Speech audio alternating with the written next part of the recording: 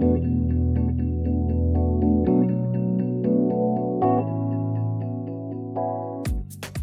folks, welcome. We're just waiting for Jake to join us, and Sean will be joining us in a little bit as well. Thanks for coming in. Hey Jake, how you doing? Hey Jeremy, how are you? I'm really good. How are you? I'm good as well. Thanks for setting this up. Yeah, absolutely. So just for everyone here, this is part of the Money Movement Club on Clubhouse, and Money Movement is sort of moving from being a video podcast to being something that we really try and do here as a club on Clubhouse. And great to have a lot of awesome people in here, and we're doing this sort of talk show format, and really excited to have another conversation with you, Jake.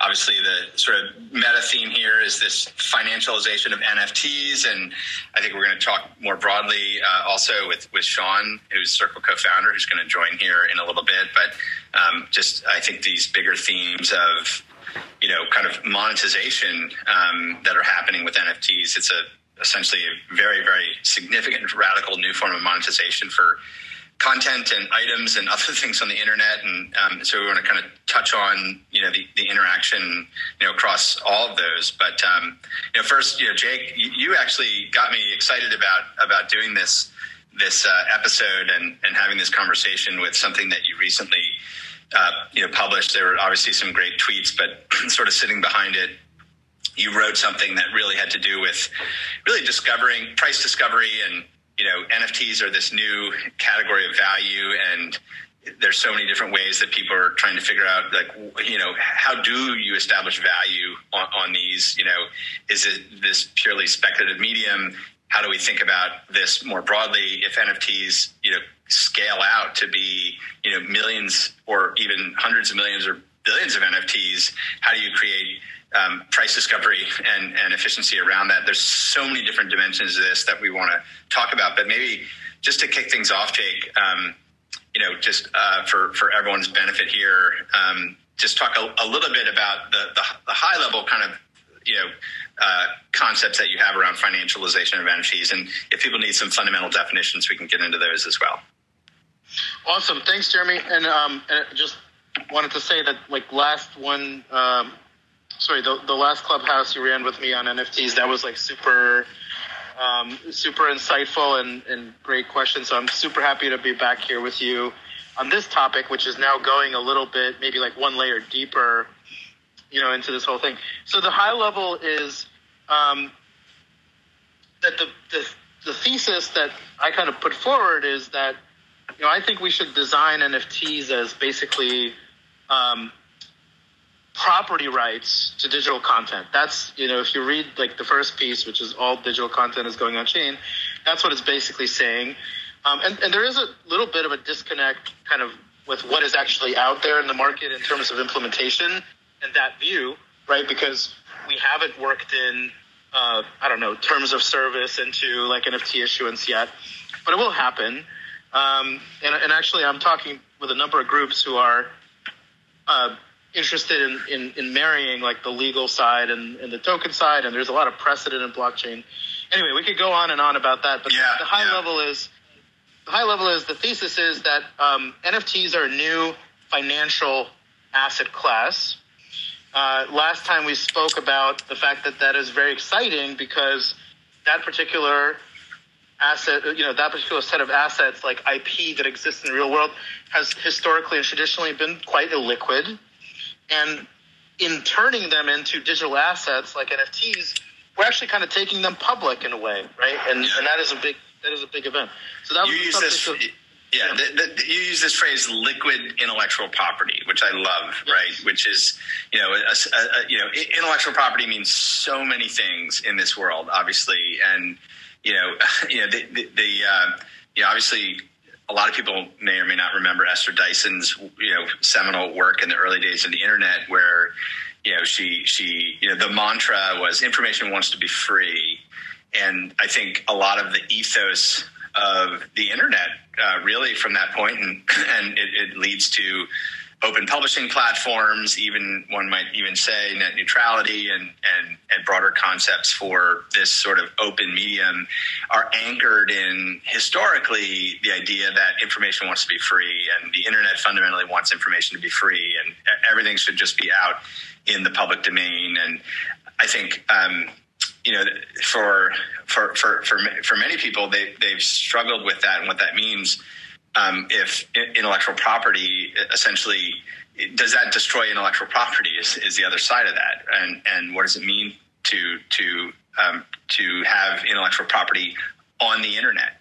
And we actually haven't had a way to, in a systemic way, have intellectual property on the internet. At least, we have open source, right, which is a very, very specific form of intellectual property, and Creative Commons, and these all reflect this ethos of information wants to be free. But now we're seeing that the creative people, and that spans so many things, right, are realizing actually my creative work has value. How can I actually marry that value to the internet in a new way? And so this idea of liquid IP, I think, is really, really powerful. Just to maybe connect the dots to that earlier conversation we had, and some of the writing you've already done, just for everyone who's kind of in attendance here, just reminder, the kinds of things that are going to become NFTs that we kind of don't imagine as intellectual property that can be liquid on the internet today. Just maybe rattle off I think you had a tweet storm with like 30 things, but whatever, it would be interesting for people to hear. Right. Yeah. So just to recap a little bit, and thanks, Jeremy. We predominantly think about NFTs as digital art, collectibles, and in-game assets today. We're starting to see a little bit of music being issued as NFTs. We're starting to see some like generative art and like algorithms, and a little bit of writing that's mirror. But if you think about kind of the long tail of digital content that could be tokenized, it's really very, very long. It includes stock photos. It includes 3D models. It includes metaverse assets. It includes plugins into Photoshop, domain names, and we could probably go on and on and on. And we didn't even mention, kind of streaming video and audio and like the usual things that kind of live on centralized platforms today. Art is a $2 to $3 trillion market today. God knows how big it's going to be after it's tokenized. But if you sum up the long tail of, the less, or the more boring assets, let's say like fonts, icons, right? All of that stuff, design assets. I think altogether those things on decentralized marketplaces is a bigger market than art.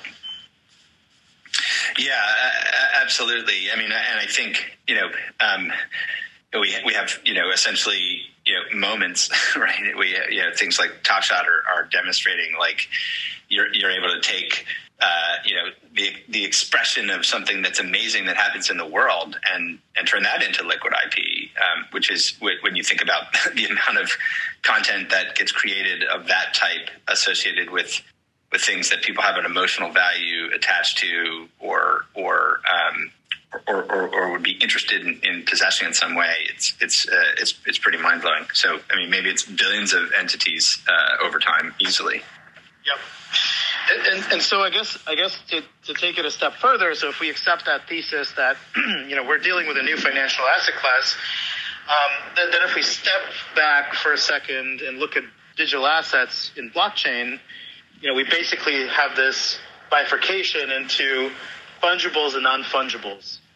And historically,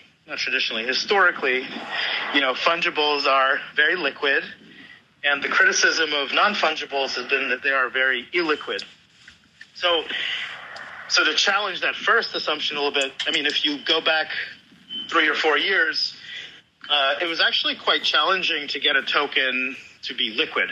For most founders, that looked like getting listed on a centralized exchange. That process, usually spanned months and sometimes years. It sometimes involved multi-million-dollar payments to exchanges that wanted that kind of compensation for listing, especially at times like 2017 ICO boom. And in fact, liquidity wasn't that easy to obtain for tokens. Now, what ended up happening is that the market recognized this and created decentralized exchanges. And decentralized exchanges today serve $2 billion of daily volume, and together with liquidity mining programs, they have brought down the time to liquidity of an ERC20 token to basically zero, to basically a day or a week or something like that. And so what we're, in that progress, we're seeing essentially mechanism design being applied to the liquidity problem for fungibles. And the really funny thing about that market is that at $2 billion a day, we're still less than 1.5% of general crypto daily volume. Right. Yeah, I mean, it's tiny. It's tiny, and yet it's serving the entire long tail of of the DeFi tokens and of the really decentralized stuff and the esoteric stuff. And it's poised to take a much bigger chunk of that market. Now, when we go to the non-fungibles asset class, then the criticism has been, well, these are very illiquid assets. They're dangerous. These marketplaces that they're on aren't really doing a good job with liquidity. And sort of what my second article goes into, in that article that you pointed out, Jeremy, that's called Appraisal Games and the NFT Liquidity Problem. It's just pointing out that for non-fungibles, it is merely a mechanism design problem as well to solve the liquidity problem. It's just that it requires different mechanisms than fungibles. Right. And yeah, so let me pause there. Does that make sense? No, it totally makes sense. I want to, just for people here, kind of trace this through to, a real world example of, obviously the classes of NFTs that people are focused on today are things like crypto art. Obviously there's sort of, other forms of native, digital content. There's these greater creative expressions, there's moments, there's in-game items, right? But, maybe just talk about what's the problem that, someone who has, is trying to accomplish, someone who wants to buy one of these and is trying to figure out, what should I pay for it? And then someone who has one and potentially says, I think this is really valuable. And is there a way for me to generate other financial value from the asset that I hold, which is what people do with, stocks that they own or houses that they own or other, stocks and houses are non-fungible tokens too. So they're non-fungibles in terms of what in fact they are. And, just connect to, a couple of real world examples here that I think, people can connect to. Yeah, well, I think a really disruptive example, and as you pointed out, there's two sides of this, right? There's the supply side. I'm the creator. I'm creating NFTs. And there's sort of the demand side. I'm the buyer of NFTs, the investor, the collector, whatever it may be. I think the really disruptive use case is when you can say, listen, a creator has created a work of art, and they can deposit this work of art into a smart contract. And really, without a counterparty, they can withdraw liquidity. That's... It's incredibly powerful, right? That is incredibly powerful. It's disruptive. It's not just powerful, it's disruptive, right? Because we often think of art in a traditional sense being very expensive. And this will surely bring down some of the price points of art. So on the one hand, it creates this mechanism. Just welcoming Sean. Hey, welcome. Yep. So on the one hand, it creates, this completely incredible ability to turn creative content into cash. And on the other hand, it brings down the price point of that, of those assets over time. Right. On the demand side, you mentioned, maybe we want just to understand pricing better, right? Like we want to know as investors, like how much should we pay for NFTs? And also we want exposure in ways that are hard to get today, right? So today, if I get this question 7 times a day from folks looking at the NFT space, like how do we participate? And as an investor, it's quite hard to go NFT by NFT and try to predict what's going to be big later, and who's a talented artist, and what's going to sell later, what's going to be a big brand. And really, what investors probably want are some kind of index fund exposure vehicles. That's now becoming possible with things like fractionalization, with funds on chain that hold NFTs and things like that. And so we're not creating vehicles where investors can easily invest into the space, and the space can benefit from that capital. So that's another really important aspect of the financialization of this. Yeah, so there's a lot of pieces here. There's price discovery, there's fractionalization, there's the ability to essentially borrow against assets that I have. So a lot of those there. I want to welcome Sean into the conversation, and I know Sean is going to bring, I think, a really different lens here. Sean, as many of you know, is co-founder of Circle, and we've been talking a lot about NFTs lately. And I think the theme maybe I could have you comment on, Sean, is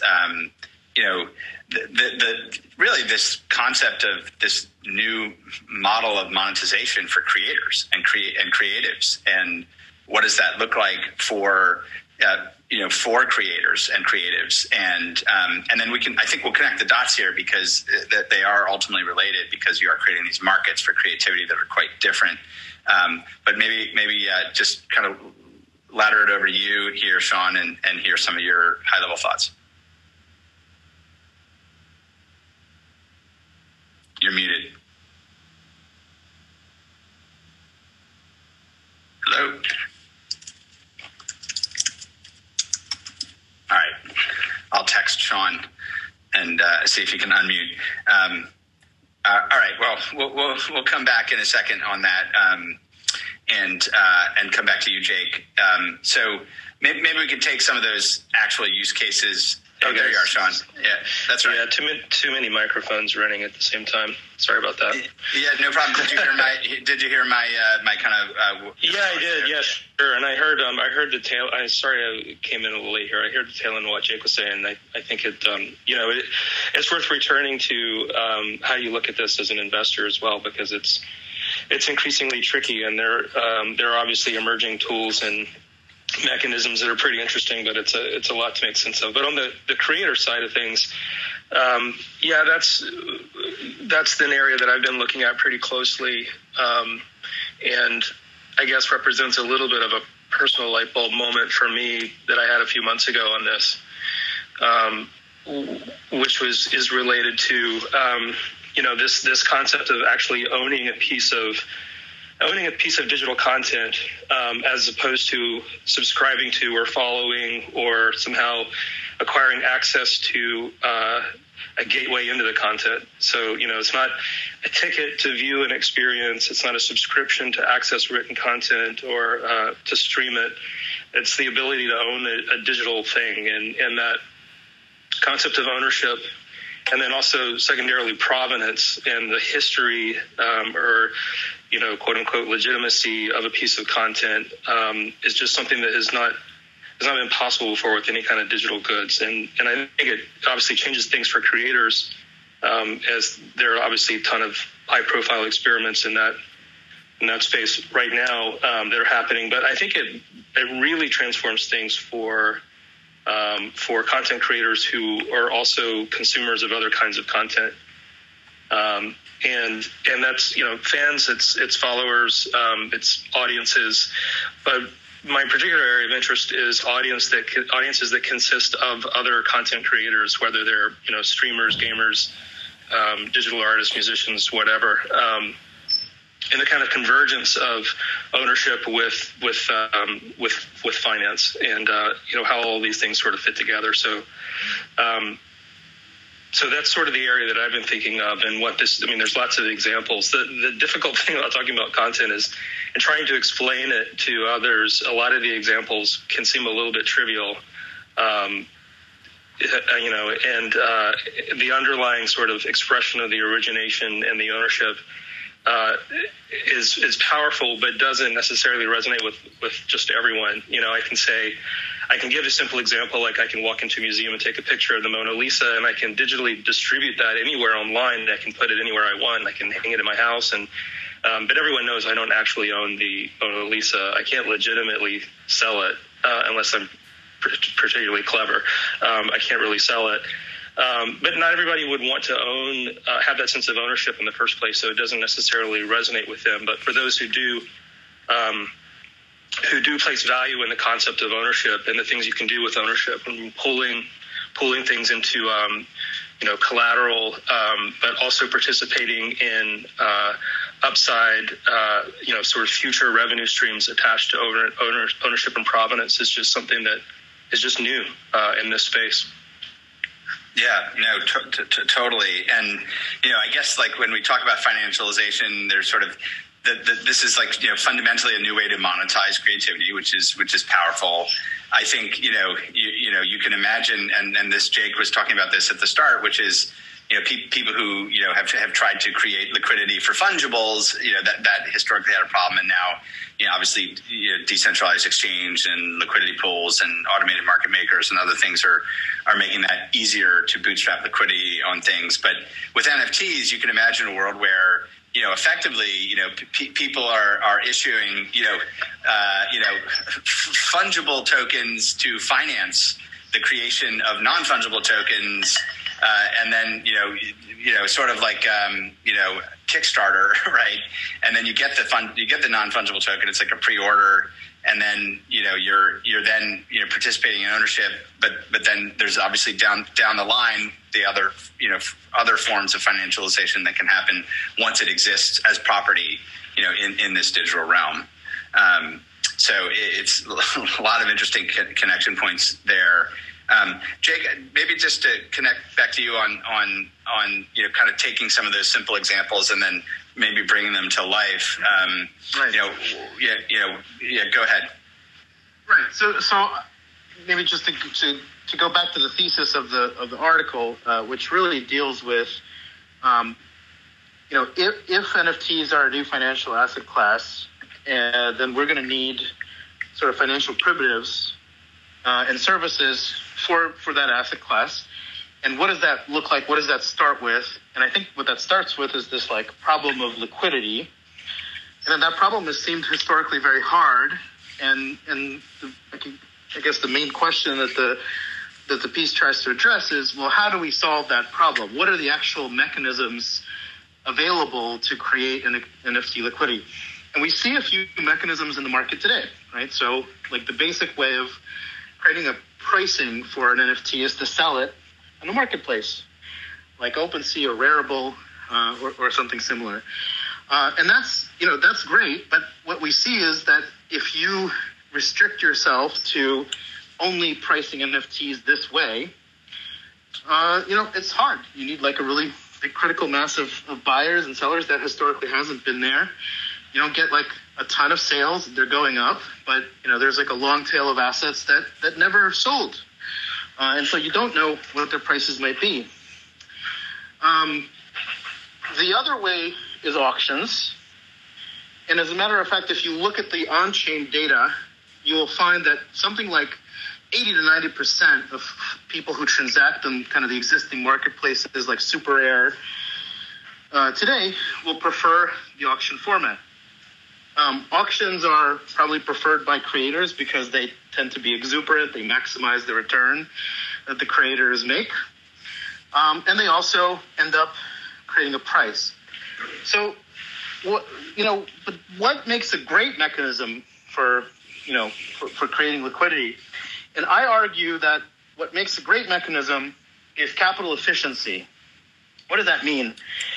Well, if I'm selling an NFT worth $1 million and someone buys that NFT for $1 million, that kind of means that, like, for every dollar of valuation that we created, $1 had to change hands.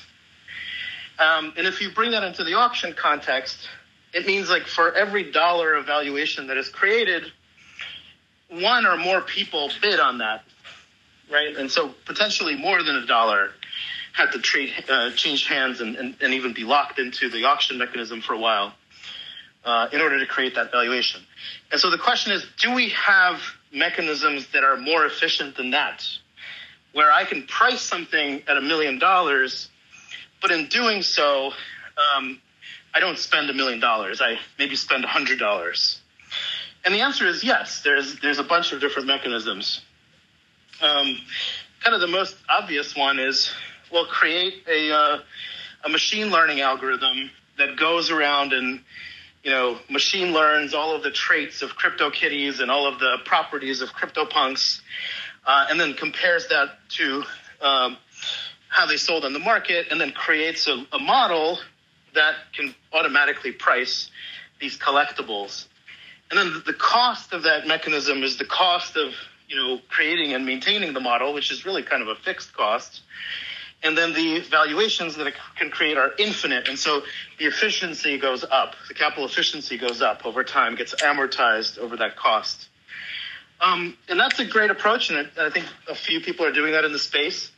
And the problem with that approach is it seems like it would probably work quite well for really objectively valued things like collectibles, but it would probably not work that well for really subjectively valued things like art. And so there's another mechanism, which is fractionalization.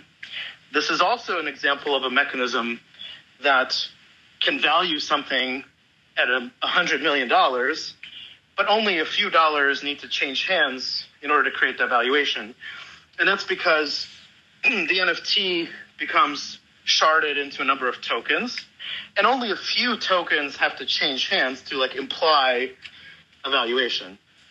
And so fractionalization is a really capital efficient mechanism for pricing NFTs, but it's also really heavy machinery. If you think about all the objects that we have sort of counted as belonging to the NFT asset class, we're talking about trillions of objects. And some of those objects cost $5.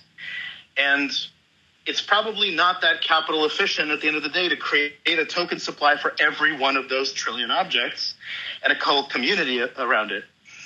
And fractionalization also comes with a bunch of complexity in terms of sort of mutual ownership of the things. So, for example, no one really talks about what happens if you take 51% of the tokens of the fractionalized asset, and burn them. Does that mean that the asset is now worth zero because you can't move it and you can't vote on it anymore? No one talks about how to unfractionalize a fractionalized asset. It seems to be sort of like a one-way street unless you take extraordinary efforts to design, the governance system to undo that. And you still have an edge condition where maybe you won't be able to. And so when I think about fractionalization, I think about that makes sense in a context where, like CryptoPunks, right, where the assets are really valuable, and it makes a ton of sense for 20,000 people to own them at the same time. But that mechanism doesn't work well for things that are $5 in the long term. Does that make sense? Yeah, no, it does. And I think, for a lot of folks, some of this is sort of feels like, there's just these intensely, sort of speculative markets for, icon creators, and, how do you game that and how do you price that? And, it's sort of this intense speculation kind of thing. And when people think of derivatives and now we're going to have, derivatives for price discovery on icon creation, I think for a lot of people, they have a hard time sort of relating to that. And so part of me, what I'm interested in drawing out here, and I love Sean's take on this as well, is like, how do we get out of the like, oh yeah, there's like all these like, really cool like icon things and crypto art things, and really, stepping back and saying, what are going to be NFTs? What are going to be mainstream NFTs that the average person is going to have that are going to be in the world in a year or 2 years, and then how these fundamental financial mechanisms are going to improve the process of discovering, finding, owning, and participating in those markets. And because I think for a lot of folks, I think they sort of struggle with like, okay, I hear what you're saying about machine learning on CryptoPunks, icons, but that isn't very relatable to what this looks like at scale when we are talking about the number of digital content objects that might move into this kind of realm. Yeah, for sure. And so, well, that kind of brings me to sort of the next mechanism that I talk about, which is creating pricing through oracles. And in particular, I talk about Upshot. I think I saw Nick Emmons, who is the CEO of Upshot, in the room. So, hey, Nick, if you're there. But the idea is that Upshot is a really interesting protocol, which is an on-chain question-answer protocol, which incentivizes the people who answer the questions to answer questions honestly. Mm-hmm. And the really interesting application of such a protocol in the NFT space is basically asking the protocol, what do you think this NFT is worth? And sort of finding in an on-chain way a kind of like educated consensus around the price. It doesn't have to be the exact prediction of the price. It doesn't have to be the price at which the creator necessarily sells the work, but it is kind of an estimate of what of what the market would value it at, and it's coming from the estimation of essentially experts who are incentivized to do a little bit of work to figure out what that pricing would be. So they might compare like Beeple and another creator and note that Beeple sold work for millions of dollars, and that might impact that final estimate. Now, when we have the on-chain Oracle pricing, I mean, what essentially we can then do is we can tokenize it and sell it now, right? And that basically creates liquidity for the long tail of NFTs. So when I think about capital efficient price discovery mechanisms, I think machine learning, will have a little bit of a place. I think the really high value publicly owned stuff like CryptoPunks will be likely fractionalized into your C20s, and that makes sense. I think the long tail of assets in NFT space that are very cheap and don't warrant a full token supply can be priced through oracles, and those oracles can create essentially some kind of like average pricing, right, at which you could always liquidate this portfolio. And then there might be other mechanisms like we've been seeing, essentially bonding curves applied to NFTs. I think Euler Beats was an example of that. There's a few others. And so the advantage of that mechanism is that I think people can the creators can kind of control the rate of appreciation of that curve, of that bonding curve. But it remains to be seen if that's going to be a widely used mechanism. I'm super bullish on fractionalization and oracle pricing kind of for the majority of cases. Yeah.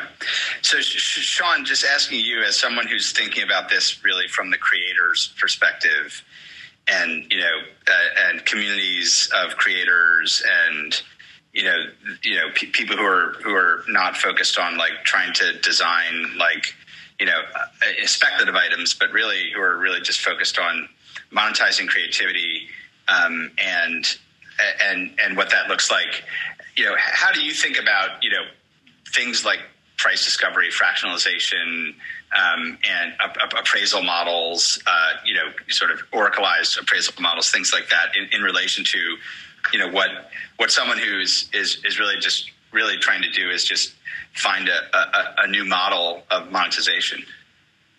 Yeah, I mean, I think the sort of peer prediction oracle model is super interesting, and there can be, multiple variations of that. So I think that's relevant. I mean, from a creator perspective, or even from a sort of creator / consumer investor perspective, my instinct is just that this whole ecosystem is just going to be way too big to make it effective to sort of pick individual assets, at least as a generalist, unless you know something very deeply about a particular community or about a particular creator.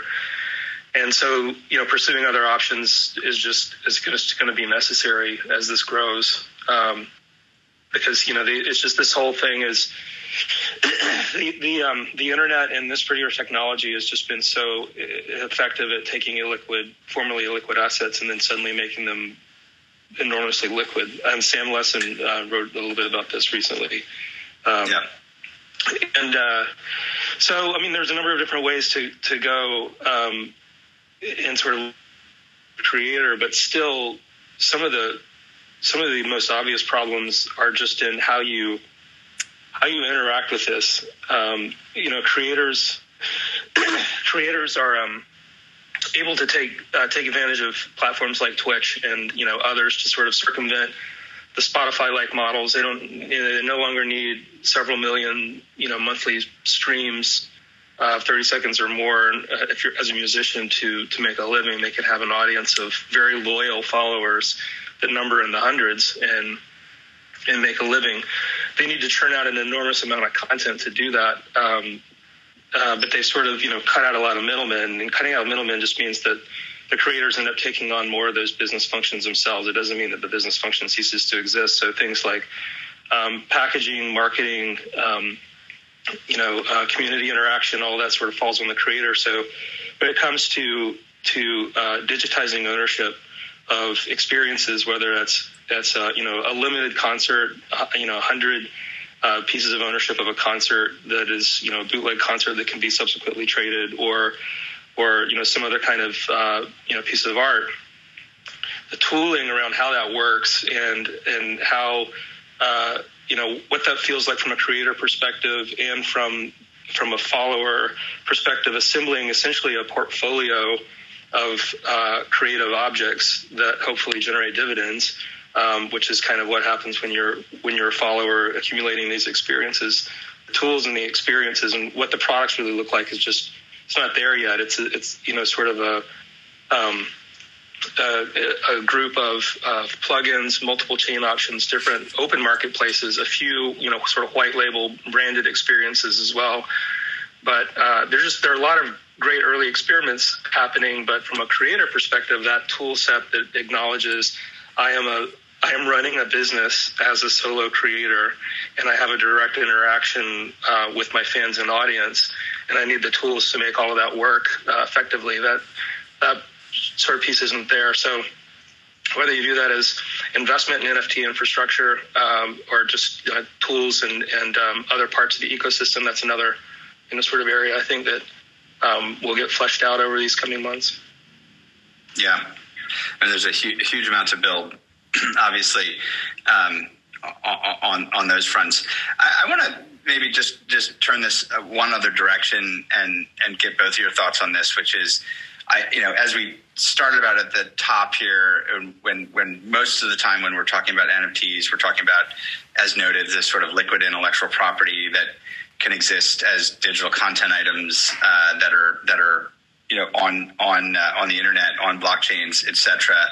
But obviously, the concept of a non-fungible token extends, well outside of purely digital objects and into physical objects, and also into even access to, say, underlying royalty streams, underlying yield from someone who's producing something, and I'm just curious to hear your thoughts on the crossover between the physical world and NFTs, it very much relates to the financialization of NFTs, because if you can build these really, really robust long-tail capital market functions for NFTs at the digital content item level, you also obviously are really fundamentally building the same underlying market infrastructure for NFTs that have to do with physical objects, as well as even concepts like there's a landowner in a country that wants to sell NFTs that are essentially profits from the yield of the land, as it were, just in a really, really simple example. And that's a form of non-fungible token. And those types of financial assets that also are going to need to participate in long-tail capital markets, that are also going to need to have these various forms of price discovery. And people are going to want to have index allocators and other things to be able to have those as part of their quote unquote portfolio. I would love to hear. I'd love to hear your thoughts on that kind of crossover that's outside of the purely created in a digital form, kinds of NFTs.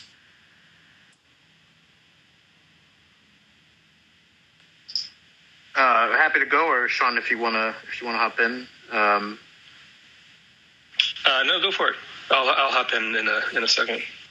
Yeah. Well, thanks, Jeremy. I think you covered it, kind of the high level, which is that, yeah, you're absolutely right. Like the infrastructure that is being built out for, NFTs is kind of an abstract asset, right? Can then very well be applied to real estate, or car ownership, or any number of sort of like physical tokenizations of real world goods. Why are we not seeing that? Well, I just think that the digital side of things is a lower hanging fruit. Sure. And it is also a very interestingly compatible sort of space with blockchain, right? Because I always think of digital art as being quite ethereal and never sure where the artwork actually is. Right? Like, is it in your email? Is it on Twitter? All those seem to be reproductions of digital works, but not actually the work itself. And so when you put that on a blockchain, you create, that certificate of authenticity, or even like the localization of that work, in the sense of like, you found it. Okay, it lives on the blockchain. That's the handle to it. I can take that handle and transfer it to someone else and not own it. Right. It's a demarcation of property and provenance, and those are like these fundamental things. And if it's entirely digital, in an entirely digital property ownership model, right, that's, as you said, it's low-hanging fruit. It's easier to kind of get to. And it actually ties to a lot of like this billions of different digital content objects that are out there today. And so there's a clear mapping there. Right. But there's one could argue that there's far more digital content items than physical things in the world, right? But there's an awful lot of physical things in the world that people value. I was just saying on the morning meeting at CoinFund this morning, I'm like, everyone is kind of obsessed with NFTs right now and DeFi, but if you want to start the contrarian crypto fund of this particular moment, you should start the security token real estate crypto fund, right? Mm-hmm. Because that's the thing that like nobody's thinking about that's coming next, which is, essentially the tokenization and NFTization of physical goods. Well, and obviously equity itself, right? Equity, people could say, well, there's this sort of fungible tokens, and then there's sort of, fungible tokens that are scarce, that are out there, governance tokens, et cetera. But like equity is a form of non-fungible token. You have X thousand shares or X million shares, and they represent a profit sharing contract, in the form of dividends and voting and the like. And, that is just a financialization of the work output of a collection of labor. And so, the interesting question for me is, when do we start seeing more NFTs that are equity-like, that are not themselves equity. They're not actually, there's not like a Delaware LLC necessarily, although with open law and things like that, you're seeing this kind of mapping that's there. But,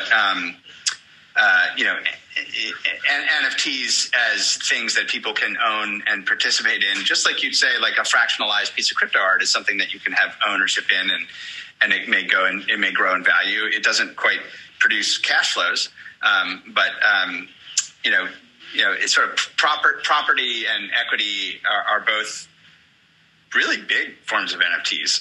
I mean, basically, they're, if you count up the equity in the world and count up the property in the world and the financialization of property, right? I don't know how many gazillions of trillions of dollars that is, but it's a lot. Totally agree. Yeah, I mean, I don't want to necessarily go to the extent that we can see absolutely everything as an NFT. But if you want to do it as a thought exercise, when it comes to things like real world items, where there's some barriers, whether geophysical or regulatory or whatever, to actual transfer of the item. The way that I have sort of thought of it in the past is related to NFTs is kind of another version of storage. I mean, you have an NFT, there's some metadata references to media or other items that are sitting in the AWS S3 bucket, or they're in IPFS, or they're stored not necessarily on a chain. They're sort of stored elsewhere. The physical thing is like its storage bucket is some plot on Earth, and right. it's so sort of like there's a storage issue there. The question around equity, though, is a tricky one. I know you and I have said a few times that it would be cool if, when we started Circle, we could have just figured out how to have it been a fully tokenized autonomous organization back in 2013. That was not. It was really not a thing that was possible. So I understand, where you're going with that. From me, I like the idea of not stepping into all the regulatory hassle of securities and sticking with content, because there hasn't been enough solved in that area yet for me. No, for sure. I mean, content is the lifeblood of the internet in many ways. It's, I mean, lots of other things too, but inverting the monetization model on that and creating financialization of that are profound, and those are also like these multi-$100 billion huge opportunities that actually we're opening up new outlets there. We have a little bit of time here, and so I thought I'd invite people to ask questions. And so anyone who has a question, you can raise your hand, and we'll try and get you through. But Angie, thanks for joining us. We'd love to hear your question. Yeah, thank you so much. So it's so funny. I had a call today with so I come at this, the NFT market from a video game perspective. And I've been really excited about NFTs basically since they started. And I had a real estate investor today call me and ask, why hasn't this taken off? Like, we all read those articles in the New York Times about how downtown properties were going to be fractionalized and sold and traded for Brooklyn, and what you said, Jake, makes so much sense. And I just don't know the answer to that. I mean, there's a game called Upland that I've been playing where you can actually buy properties in New York City or all over the country. And some of these buildings are trading at like $200,000, $100,000 in the game, but we haven't seen it in real life. And I just don't know if we're just not there yet, but I love all your thoughts. Well, we can all probably blame Jay Clayton for that not actually happening, and hopefully a more creative, inspired, and technically competent head of the SEC will lead the way here. But I think we didn't even have a legal basis at the SEC to do this kind of stuff until the end of December of last year. So I think there actually now is a legal basis for people who are involved in securities, in a sense, to have fully digital renditions that can be on blockchains. The SEC cleared that, to some degree. And so I'm actually cautiously optimistic that this year we're going to start seeing a lot more activity there, and that will grow over time. There certainly are regulators in other markets that have been more progressive, but certainly here in the United States, there was basically a giant block on anything under the supervision of Jay Clayton. That's just my quick take on that. Hey, Angie, great to see you. Thanks for your question. And yeah, I totally agree, Jeremy. I think part of it is just the kind of regulatory compliance piece. But I would say also the following. I'm super excited about the real estate use case, and I'm not particularly biased whether it happens through security tokens or some other mechanism. But I'll tell you this: I sat down at a platform which tokenized REITs like last year. And realized that as a crypto investor, I'm totally unequipped to evaluate a REIT investment. And a REIT investor is totally unequipped to evaluate whether the blockchain technology that the offering is on is good or trustworthy. And so I do see that there's a bit of like product market mismatch going on there too. And it sort of depends on what use cases, you want to put the technology toward. I was just going to say these guys were very successful REIT investors. So that's so funny because they had no idea kind of some of the things that I was talking about with respect to art and gaming, non-fungible tokens. But they could definitely see it. And sorry, I have a puppy here. They could definitely see it in REITs. So that's really interesting. Yeah, it is. Pine, I hope I have your pronunciation right. Welcome, and we'd love to hear your question too. Yeah, thanks for this discussion. I'm coming from a really remedial place, so let me just ask you kind of like a basic question. Let's say I created a piece of, like a photo that that's used a lot and everything. And how do I generate the NFT out of it? Do I bring it into a marketplace, and then there's a whole bunch of people buying just a little piece of it? Or is it just one person that owns it, and could they make money off of it once they own it? Or how is it different than a copyright? I'm still trying to get my head around exactly what we're doing. Yeah, Sean or Jake, do you guys want to take a crack at that? Totally. Or go ahead, Sean. Go ahead. I'm probably going to say exactly the same thing. Well, I would say to create the NFT, you probably want to head over to some kind of platform that issues NFTs. There's a few of them that are open to anyone and everyone. The one that I'm partial to is Rarible.com. That's our investment or coin fund. I'm super excited about what they're doing. And then to fractionalize such an NFT once you have it, you can use something like niftex.com or, in some cases you can use nftx.org, which is like funds for classes of such collectibles. And there might be other tools that are functionally similar to those I said. Yeah, I mean, just looking at this, as it is today, right? You have these are sort of early examples. I remember back in the early days of the internet, right?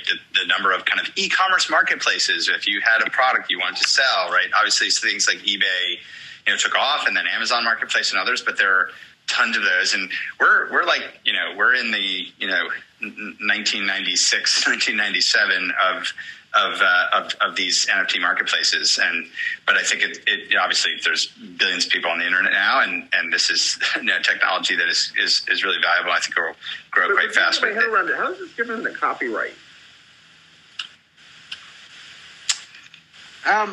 So if your platform that you're tokenizing on supports, and most of them today do not, just to be clear. But I imagine, like in short order, we'll be supporting kind of the idea that as a creator, you sort of choose which property rights you confer to the buyer, and so that might look like a TOS or terms of service at time of tokenization. But today, you kind of like I would say like probably default copyright laws apply. Yeah, there's some services that they're experimenting with. Splitting up, say, in music sync rights, again, other kinds of licensing, songwriter rights. How do you sort of deal with all that? But for the most part, it's pretty rudimentary. And I think, like Jeremy and Jake said, the marketplace experiences are also pretty nascent. I mean, things like OpenSea, and they sort of look like almost like an early eBay, although some are a little more specialized. There's, the valuable stuff, which is doing the Genesis tweets that have been getting a lot of attention lately. So some of the marketplaces are, I guess, a little more specialized, but for the most part, it looks pretty nascent. If you go to things like, OpenSea.io or Mintbase or something like that, there's a whole bunch of them. I'm not recommending one over the other, but there are a bunch out there, and you can kind of see how you might mint some of your own content, and they all have slightly different treatment of things like rights, but they're ultimately pretty rudimentary, and then ways of getting them into a marketplace. So, I mean, the easiest thing to do is actually just to kind of go do it and experiment with it, and not necessarily go into it as an investor or thinking that you're going to generate a lot of money, but just as an experiment to see how it works. I'd say overall for most content creators and consumers, which are, by and large the same people in some of these audiences, it's a pretty awful experience, because it's so early, but obviously that presents pretty exciting opportunities. And then there's also the gaming side, which is, I would say, a little bit more mature because of the history of how this stuff came together. Yeah. Just to open it up to Sardor, thanks for joining. We'd love to hear what your question is or your thoughts. Yeah, thank you, Jeremy and Jake. Real great conversations. I wanted to just talk about the real estate applications of it. Jake, you mentioned that. Well, let's just preface this with, assuming all regulations will eventually be solved about this, what do you see as some of the features in DeFi, like, for example, liquidity mining or the applications of some bonding curves to entice early adopters? What if that is applied to, for example, real estate projects, like a neighborhood development project where a specific asset is being built on a corner, and the local stakeholders that live around their neighbors are able to all kind of commit their liquidity, provide their liquidity towards this project, right? And then it gets built. And as they're providing the liquidity, all those same stakeholders are earning equity tokens or governance tokens in the neighborhood development fund, so to speak. We have a property down in downtown Memphis. I've been in this for just 3-4 years. So I've been trying to talk to some attorneys here in Memphis, and they're all looking at us like we're crazy. But I know this is possible, at least from a technical perspective. But Realty is doing some amazing things just from a fractionalization of equity, and I just see so much being built on top of that in the real world. Just basically applying the DeFi locally, so like local DeFi. It's there's a lot of possibility there, and I think as we were kind of talking about earlier, I mean, I think up until really recently, the sort of the kind of legal questions of how do you take something that is what would be considered a security in the United States and tokenize it and offer it on these infrastructures, that's been really difficult to do for a host of reasons. But I feel like things are starting to open up, and then a lot of what is happening with NFTs and DeFi can start to get applied to that kind of property. But I don't know if Jake or Sean, you have other thoughts on this.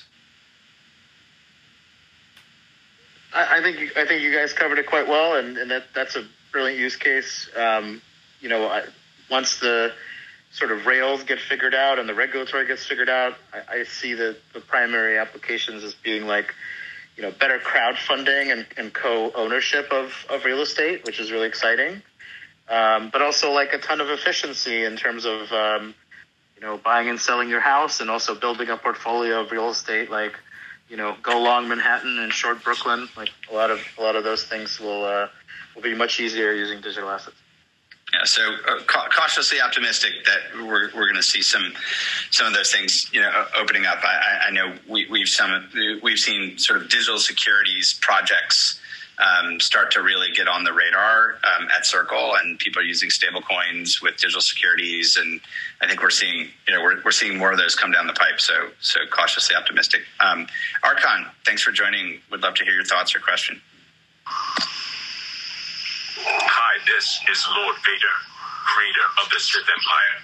I would like to ask this question anonymously. Do you think characters like me, with a voice like mine and a face like mine, will... verifying sort of proof of provenance and origination, and there's a lot of fakes, a lot of copies and things that are out there in the marketplace. And it kind of stretches to the previous conversation, which is if you have a technical system that's capable of enforcing logic among parties that don't trust each other in the form of smart contracts or so-called smart contracts, then how long will it take before courts recognize those same contracts as opposed to just contracts written in English? I mean, that's still kind of one of the fundamental problems that we need solved. Yeah. Thank you, Sean, Jeremy, and Jake. You're very welcome. Thanks for coming up. Sasha.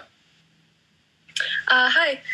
I have I guess, kind of a low-level practical question. So I think one of you, I can't remember which one it was, talked about comparing NFT ownership to sort of what we do now, where we get a subscription to a platform to have access to content.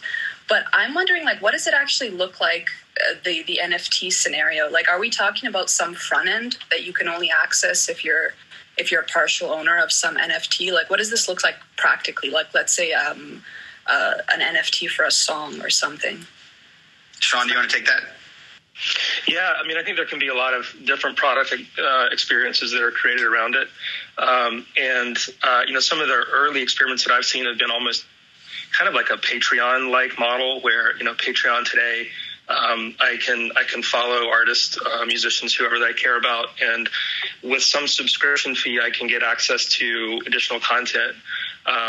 And so the early experiments I've seen have kind of been along those lines, where instead of a UI that allows me to pay a subscription fee, there's a UI that grants me access to content data based on my ownership of the NFTs, of the actual content that shows that I'm actually NFTs that show I'm an owner of this content.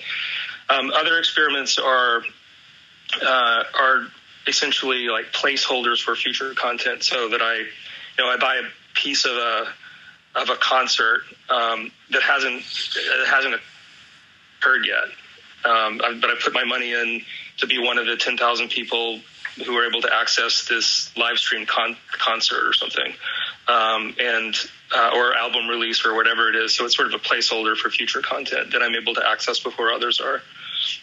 So those are some of the experiments around this, but what the product experience looks like for us as a consumer, does it look like a Twitch or a TikTok or a YouTube or Patreon, and what does it look like as a content creator, and how does it tie into the fact that I as a content creator need to run a business? I have Square. What does it sort of look like from a tooling perspective, and then the underlying infrastructure between those two things, where things really persisted, how does this cross chains, all this sort of infrastructure stuff that I as a creator or as a consumer don't really want to have to think about, that needs to function. We need those things addressed as well, and that piece of the experience is addressed as well. Yeah, and just to emphasize too, I mean, I think part of the fundamental concept of NFTs is the portability and the interoperability, and that's the foundational concept that the blockchain, gives us, and the internet. I mean, but ultimately, if these are just like siloed and stuck inside of private walled gardens, you're not really doing anything to actually create ownership. The ownership does need to persist, and it needs to persist outside of where you may have acquired it, and so there's tremendous opportunities for innovation in the consumer layer, at the infrastructure layer. When we think about what banking of the future looks like, banking of the future, whether it be for companies or consumers, right? How you store your digital your digital objects. which have value in the same way that other forms of property have value, and securely do that and not worry about it. Those are lots of problems that still need to be solved, and ultimately, if we can't have that portability so that these things can exist and be priced in markets outside of just the place you got it, we're kind of missing the boat. But it's a great question. Maybe the last question, we'll turn it over to Jim. Thanks for joining us, and thanks for the question, Sasa. Hey, thanks, guys. It's a great conversation. I was talking earlier to Zach Burks, the founder of Mintable. And one of the things we're talking about is with NFTs, someone who also was in the discussion was saying if you tokenize an NFT and create fractional shares, you're getting into securities laws, and that by definition made it a security. I guess I didn't think that was necessarily true, and I was going to use the example you guys were about, short Brooklyn, long Manhattan type of thing. If I were to convert the Empire State Building, let's say, into a fractional share ownership, to me that's a security, and it requires kind of central control and future monitoring and things. But if I take my LeBron NBA Top Shots card and I were to fractionalize that to 100 things, and 100 people just happen to own it, but there's nobody who has to do anything, to me that would not necessarily be a security. I don't know if you guys had a view on that. And then also about just NFTs in general, it seems like everybody's just dumping a bunch of crap into a label that says NFT. Someone asked me earlier about taking a music portfolio and making NFT, and I said, look, if it's on iTunes, it's good the way it is now. Like, just stamping NFT doesn't mean anything. I was wondering if you guys had a view on what constitutes value in an NFT. Like Jack Dorsey on Twitter saying, hey, here's my Twitter for $2.5 million, but that to me is a moment in time. There's value to that versus, just taking a music portfolio that already exists and calling it an NFT. Yeah, this kind of gets to, so some of the fundamental thesis that Jake, sort of was writing about and starts with, which is how do you establish value, and how do you achieve price discovery, and because there are going to be this incredible long tail of people providing these, and obviously the current price discovery mechanisms and the marketplaces and everything else, leave a lot to be desired. But maybe there was a lot embedded in that question, Jim. I'll turn it over to Jake and Sean as well. Well, on the question about securities, that is a question that should be directed to legal folks. I'm not a lawyer. I don't know if Jeremy or Sean, you guys have any experience in that space, but I would say, just as a layman's analysis, and again, don't take this as legal advice of any sort, I suspect that fractionalization probably wouldn't ideally be a security. I think if you applied the Howey test, you might fail the common enterprise prong, or you might fail the efforts of others prong. But again, probably up to the courts on that one. And then I'm not sure I fully kind of got the second part of your question, Jim. Do you mind just restating it? Well, the other one was just on what constitutes, value in an NFT versus people just dumping things with an NFT label. And I was giving an example of a musician who said, look, I'm on iTunes right now, but I'd like to have an NFT because they're hot. And to me, that doesn't mean anything. Yeah, that's a good point. I was watching the Kings of Leon NFT tokenization the other day, and it's one, like, they probably had a bit of a design space, right, of what they could do with an NFT. And so what they chose to do was to say, like, okay, having this NFT is like denoting ownership in the album, the music files, I guess. And that to me could be an interesting case, but it's probably like a lot weaker, at least conceptually, from saying everyone who buys this NFT is entitled to part of the revenue stream of all the album sales. That is a much more disruptive structure, in my opinion, because then it like aligns all these people to essentially promote the album and like benefit from their promotion. And it's really a much stronger alignment of incentives. And then Jake, I agree with you, but then you're getting into the security issue, which is what the other part of what I was saying. That's exactly sort of the complexity you get into. Well, I feel like we should solve and explore these problems conceptually first, and then when we get to implementation, that's when we need to worry about jurisdictional kind of securities laws, and also these securities laws apply to the United States, and blockchain is a global technology. There are many jurisdictions where such schemes would be possible. Clearly, we're in a world where, I mean, just the velocity of experimentation and innovation around this is incredible and is global, and it just, these things do persist and exist around the world. Things will be, certainly raised and challenged legally, but I feel like the experimentation is absolutely worth it. And I mean, this is just a space where, securities laws are just frankly incredibly outdated. They never contemplated these things, and we'll have to catch up. But the answer isn't just to slam existing 1933, 1940 securities laws on this. It's really to, ultimately, as I've said many times publicly in the past, we need a new definition of what a digital asset is, right, and what the interactions of it are. And that should be a policy goal for the United States. And that should be a policy goal for everyone. Yeah. And I was just going to add, that's absolutely right, Jeremy. And I was going to add that when these experiments are performed, they create the basis for, and the examples of how to, make adjustments to those laws. So they're very necessary experiments. Yeah. I mean, even if they are performed like outside of the United States. Yeah, no, absolutely. Well, look, listen, we're at a little bit over 9 o'clock. Just on one thing real quick, Jared. Just say on the second part of the question. I won't at all try to go into the Howey test stuff, but just on the content question, I mean, I think there's going to be a lot of crap, honestly, that is out there, and that's okay. I mean, that's also true in a lot of other marketplaces, music and otherwise. The experiments are helpful to, weed through the crap, but ultimately work on product experiences, even if they may infringe on sort of untested waters with things like these securities issues. They need to happen. I mean, even things like bits and subs in Twitch have run afoul of discussions around what really are these bits that are in custom emoji that are being sent to streamers.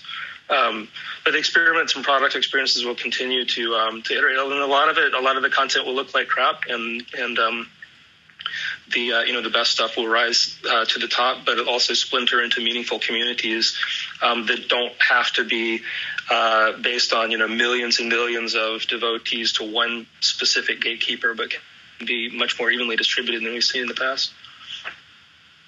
Yeah, totally. Awesome. Sean and Jake, this is a really fun conversation. Everyone who joined us tonight, this evening, the morning, whatever it is for you, thanks for joining here in the Money Movement Club and with this session. And Jake and Sean, look forward to keeping the conversations going. And thanks again for coming out tonight. Awesome. Thanks, Jeremy, for having me. And you guys keep up the great work educating about NFTs. Absolutely. We got a lot more coming. Awesome. All right. Cheers, you guys. Thank you. Bye-bye.